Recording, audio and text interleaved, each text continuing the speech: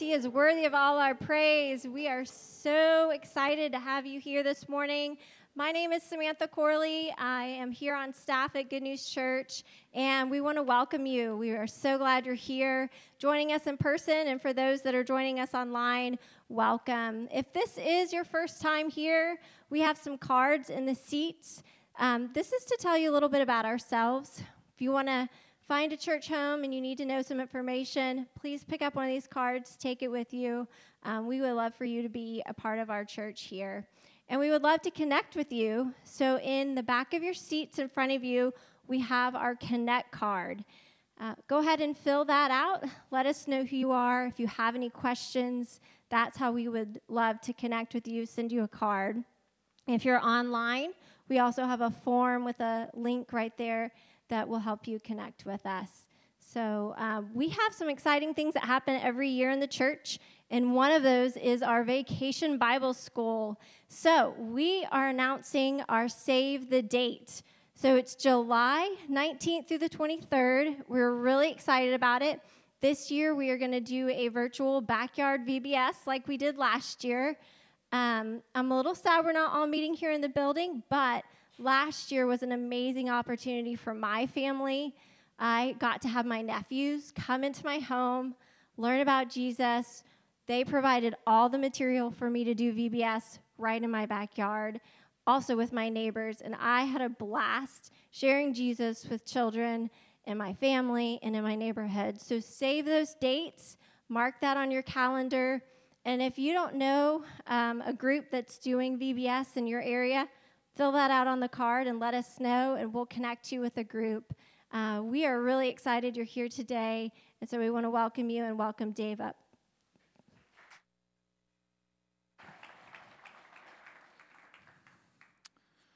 Good morning. He is risen. He is risen. One more time. He is risen. There you go. Now, I'm so glad each of you are here this morning, and I would love for you to join me in prayer. Father, thank you. You have chosen to save a people for yourself through Jesus, and there are people gathered here, and there are people gathered throughout this community, and there are people gathered around the world today to sing glory, hallelujah, to the King of Kings, and that's you, Jesus. We thank you. We thank you for life eternal with you, King Jesus.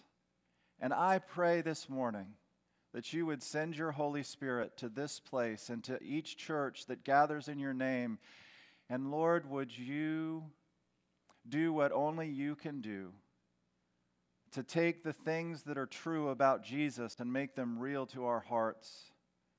Lord, take the gospel, the good news of Jesus, and make it so clear and so real that people would be called out of death and into life.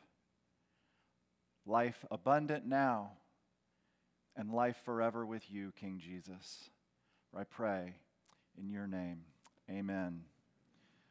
The passage we're going to look at together this morning comes from 1 Corinthians chapter 15. So I'd invite you to turn there.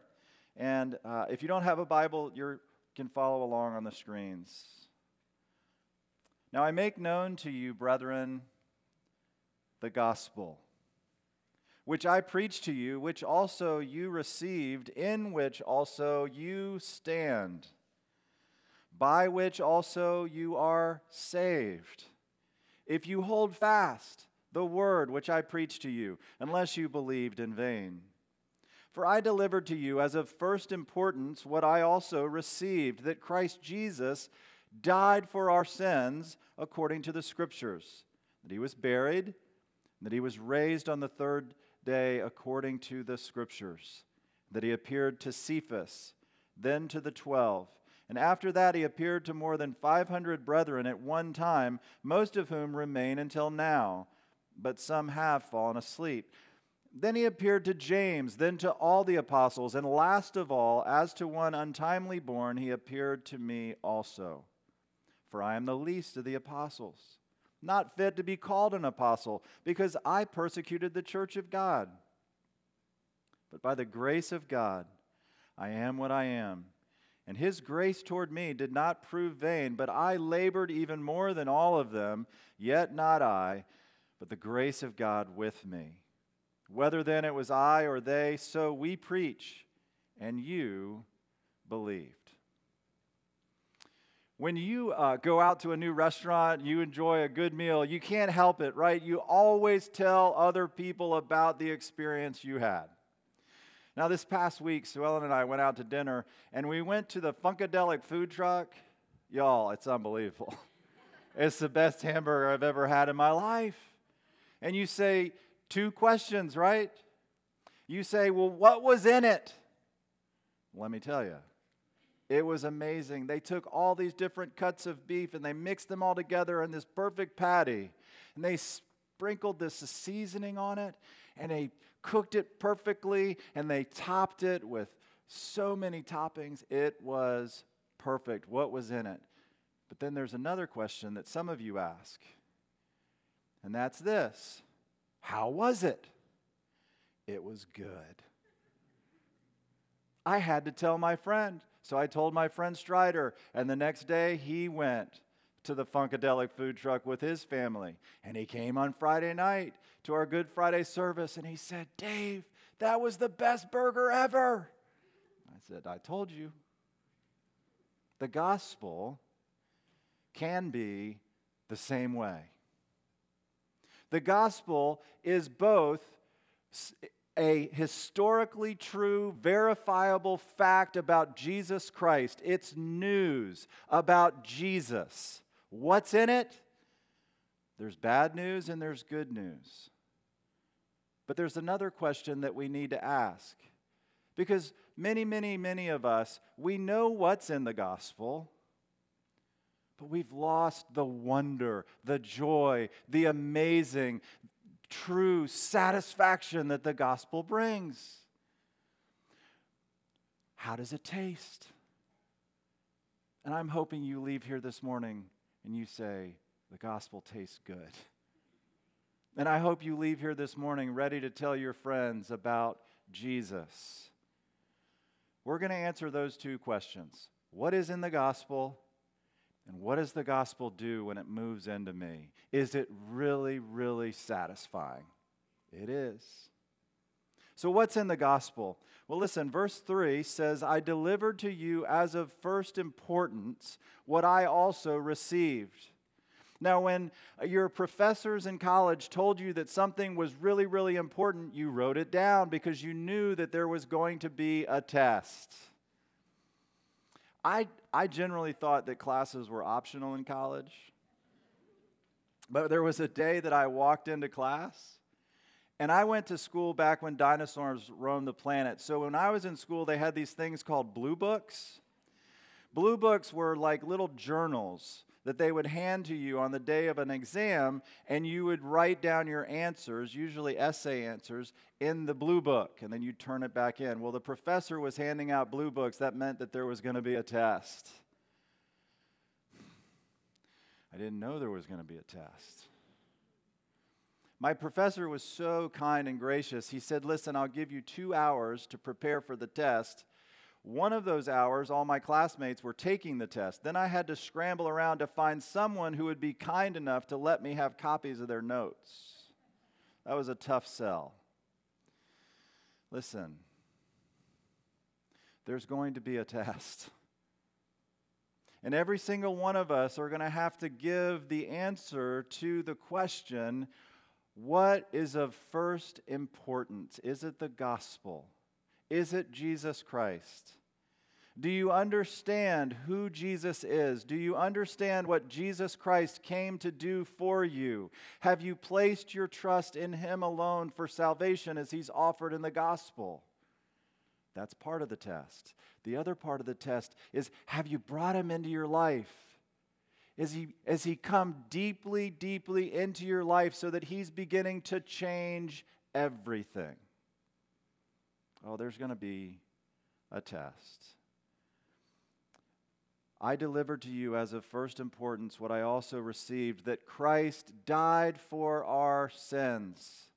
Now, the gospel has bad news, and the bad news is that we've all sinned. And sin is a very, very short word. But it has so many destructive implications for our lives. You see, sin is when we fail to achieve a standard. And all of us have a standard. We all have a standard. We love to hold other people accountable to our standards. We very rarely meet our own standards. But there's something else. The reason why we all have standards, the reason why there are times in our life where we say, that's not right, is because we're made in the image of God. And God has written His law in our hearts so that we know that there is right and wrong, and God has a standard. God's standard is His law, His moral law, and it's true for everyone, everywhere, all the time. His law says, you shall put me first. Listen, have you always put God first in your life? Have you? He says, don't use my name wrongly. Oh, have you always used God's name the way that it was meant to be used in praise and thanksgiving and honor to Him? Me neither. God's law says, honor your father and mother. Have you always honored your father and mother? God's law says, don't murder. And Jesus said that if we even get angry with someone else, we've committed murder in our heart. Have you ever lost your temper with someone, even just once? You see, we've all failed to measure up to God's standard. In 1 John 3:4, would you say this with me? Everyone who sins breaks the law. In fact, sin is lawlessness.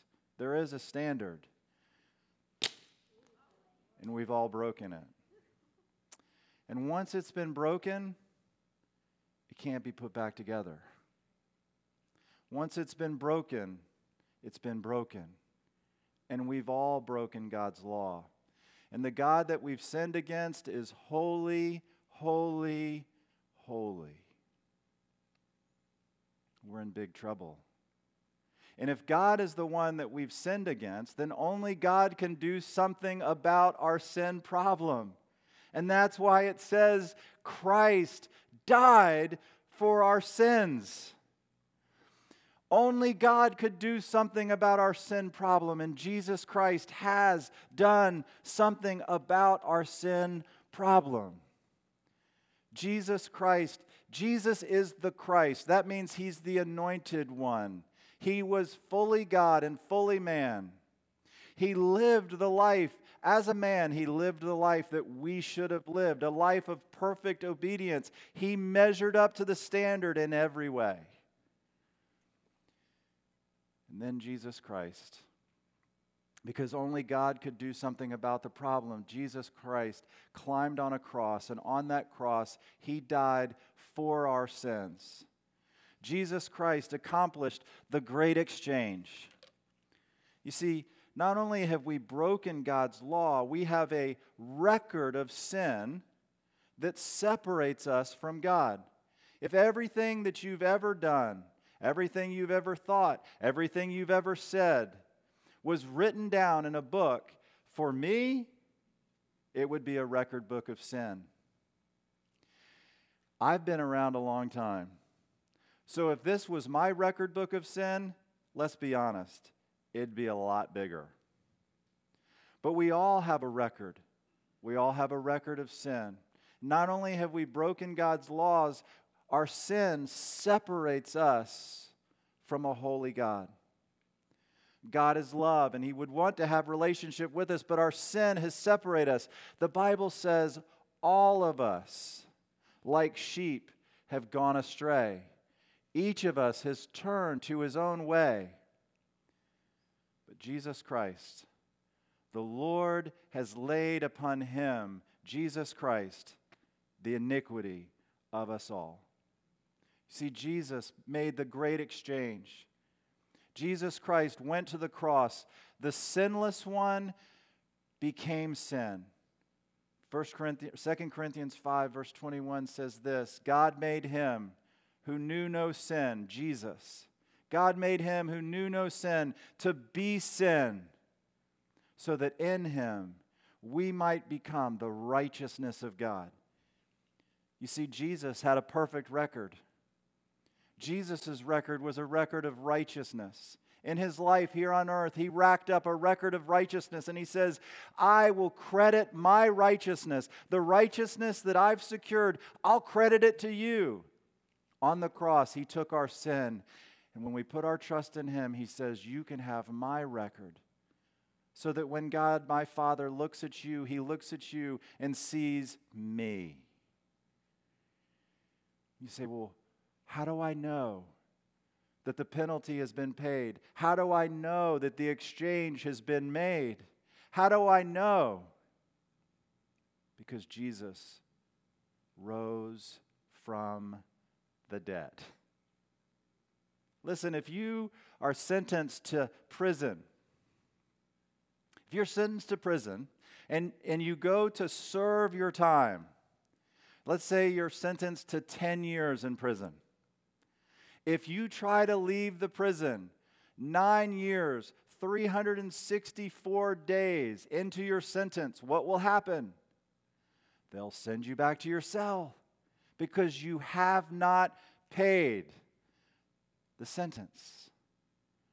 But when Jesus Christ stepped out of the grave, it means that the penalty due you and me for our sin has been paid in full.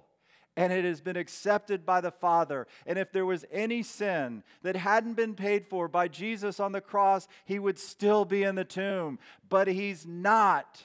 The penalty has been paid in full. And you can be free, forgiven, accepted, declared righteous. And you can have confidence that it's true because a dead man walked out of the grave. And he says that all who put their trust in him one day will walk out of the grave too, and they'll be with him on a perfect earth forever. That's what's in the gospel. It's good news, and it changes everything. How does it taste? You see, some of us have so much knowledge of the gospel, but the gospel's never really worked its way down into our heart. But that's not what happened in Corinth. Look at what happened in Corinth. In Corinth, Paul went and he preached. Verse 1. And when he preached, they received the gospel. Then they took the gospel that they received and they stood on it. They put their confidence in it. And then they were saved by it. It wasn't something that they just played with around the edges. It was something that they took into the very center of their lives. It was something that began to work itself out in all of their relationships. It was something that began to work itself out in the marketplace. It was something that changed everything. You say, how do you know? Look at verse 9. The Apostle Paul says, I am the least of the apostles and not fit to be called an apostle because I persecuted the church of God. Paul says, is it possible for you to be forgiven? Look at Paul. Paul persecuted the church of God. Is there anything that could keep God from forgiving you if he was willing to forgive someone who in murderous rage in the name of God went to murder those who were following God's Son as Savior and Lord? If God could forgive that, then he could forgive you. But there's something else. Not only does the example of the Apostle Paul show what happens when Jesus moves into the center of a person's life and they begin to experience the joy of forgiveness, it also shows that not only can God forgive what you've done, he can also forgive what's been done to you. Because everywhere Paul went and preached, he looked at men and women whose friends and family and loved ones he had persecuted. And they loved him. And they accepted him. And they forgave him. Because when the gospel moves in, it doesn't just play around the edges, it moves into the very center of our hearts. And so not only can we know that everything that's been done by us is forgiven, it's also possible for the things that have been done to us to be forgiven. Wouldn't that be amazing? You see, it's the gospel. In places like Rwanda and South Africa and the American South, it's the gospel that moves in and it makes it possible for people to forgive one another even when incredibly evil wrongs have been done. And I've seen it happen. I had a friend in South Florida. When our family lived in South Florida, I pastored a church there, and there was a man who came to faith in Christ through my teaching and preaching in South Florida. And this man came to faith in Christ. He had immigrated to South Florida from a South American country, and he spoke Spanish. Now, I'm a stupid American. One day, some other Spanish-speaking people came to the church, and I said, will you go and translate for these people who have come to the church? He went and he translated. He came back to me after the service. He says, Dave, you're not going to believe it. I said, what happened? He said, those people are from a country, and I hate the people in that country. But when I met them, I had such love for them. Jesus has really moved into my life. Jesus is really real. He's really moved in, and he made it possible for me to love these people that one time before I knew Jesus, I would have hated them. Are you experiencing that kind of love? Ernest Hemingway wrote a short story called The Capital of the World. And in it, he tells the story of a man named Paco who moves to Madrid to pursue a career as a bullfighter. He leaves home and he breaks his father's heart. And so his father takes out an ad in the paper and it says, Paco, meet me. All is forgiven. Love, Papa. Paco didn't come. But the next day, his father went to the place that he had arranged to meet Paco, and there wasn't just one Paco there. There were hundreds of Pacos who had seen the ad in the paper and had come to be reconciled to their papas. Do you have a gospel like that? Do you have a Savior like that? You may be a spiritual person. You may be nice. You may be kind. You may be a great neighbor. But your niceness, your kindness, it can only be shown to one or two people at a time, but the kindness and love of our Savior Jesus can reconcile all kinds of people to one another at once. How satisfying is your gospel? How satisfying is King Jesus to you? Are you seeing that kind of reconciling love happening around you? Oh, what is it? The gospel's good news. It's got bad news about our sin, but it's good news about a Savior who's done everything necessary to make us beautiful to God. How does it taste? It tastes good. To be forgiven, to be reconciled to our Father and to one another. Well, how does it get into us? How does it move in? How does it move into our lives? Some people think that it moves in through head knowledge, that if we study the Bible enough, if we know enough things about Jesus, then we'll have eternal life. No, it's not head knowledge. It's not head knowledge. Some people think, well, it's temporary faith. Sometimes I need Jesus, other times I don't need Jesus. When I need Jesus, I'll call him up. He'll do some things for me and everything will be good. It's not temporary faith. That's not saving faith.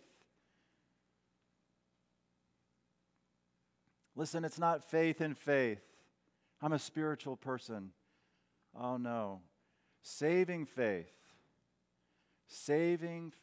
is trust in Christ alone as he's offered in the gospel. The Apostle Paul in 2 Timothy 1 verse 12 says, I know whom I have believed, and I am confident that he is able to keep what I've entrusted to him against that day. Oh, there's an exam coming. There's a test. And on that day, only saving faith in Jesus Christ will pass the test. And Paul says, I have faith in Jesus, a person. Paul doesn't say, I know that I believed. That would be faith in faith. He doesn't say, I know what I believed. That'd be head knowledge. He doesn't say, I know when I believed. That would be temporary faith. No, saving faith is confident trust in a person, Jesus Christ, his life, his death, his burial, his resurrection for me. How about you? Do you have saving faith, confident trust in Christ alone? Listen. It's like this chair. Now, I can look at this chair, and you can look at this chair, and you could say, it's a chair. We can all pass that test. I can consider the chair, and I can think, it looks like it's made of wood, and I'm pretty sure it'll hold me up. We could all pass that test.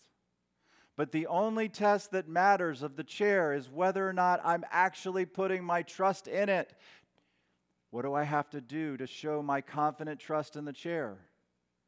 I have to sit in it. And it's the same with Jesus Christ. Saving faith is confident trust in Christ alone as he's offered in the gospel.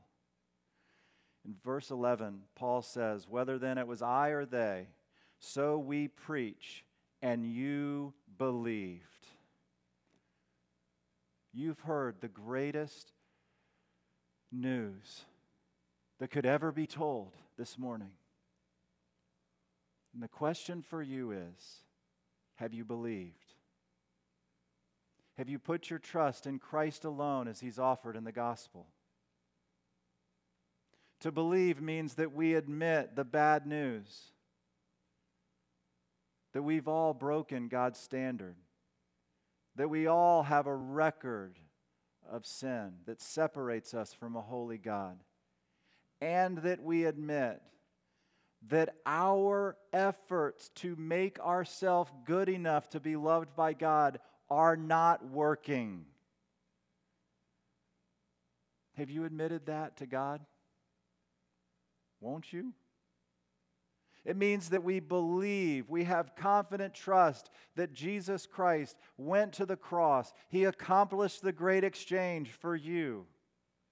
He took your sin upon himself and he offers you his righteousness. It means you believe that he died and he rose again to show that the penalty had been paid in full. It means that you commit to him as Savior and Lord. Have you done that? There will be a test. And the only answer to the exam is saving faith in Christ alone. I want to give you the opportunity to put your trust in Jesus Christ right now. I'm going to pray for all of us. And if you have never put your trust in Jesus Christ, I'm going to lead you in a prayer that you can pray right where you're sitting and admit and believe and commit to Christ with saving faith. And after I'm done praying, leading you in a brief prayer, I would love to give you the opportunity, with everyone still praying, every eye closed, I'm going to give you the opportunity, if you receive Christ today, to raise your hand. For two reasons. Number one, because I want to pray for you. And number two, because Jesus will become more real when we give an indication of our commitment to Him. So I'm going to pray now. I'm going to pray for you. Then I'm going to lead you in a prayer that you can pray to receive Christ, and then I'll pray for us. Let's pray.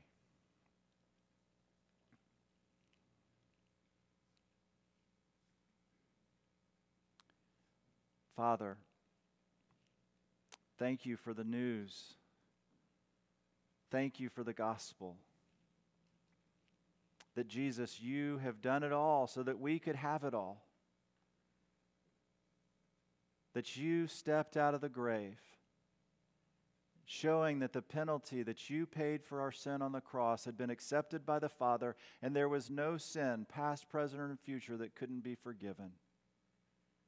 Jesus, I pray that we would not just know what's in the gospel, but we would know how good the gospel tastes, how good the gospel really is. Jesus, I pray that you would be at work by your Holy Spirit right now.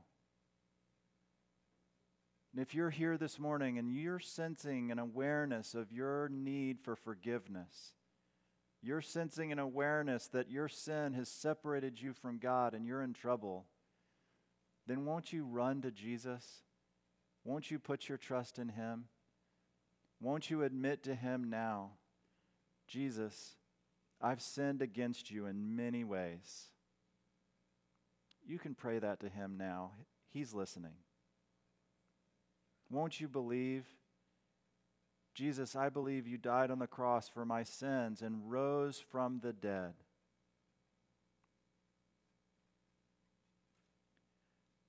Jesus, forgive me of all my sins and give me the gift of eternal life. Come into my life as Savior and Lord. Help me become the person you want me to be. And if in the quietness of that moment you were talking to God about your need for forgiveness and you received the gift of eternal life, won't you just raise your hand?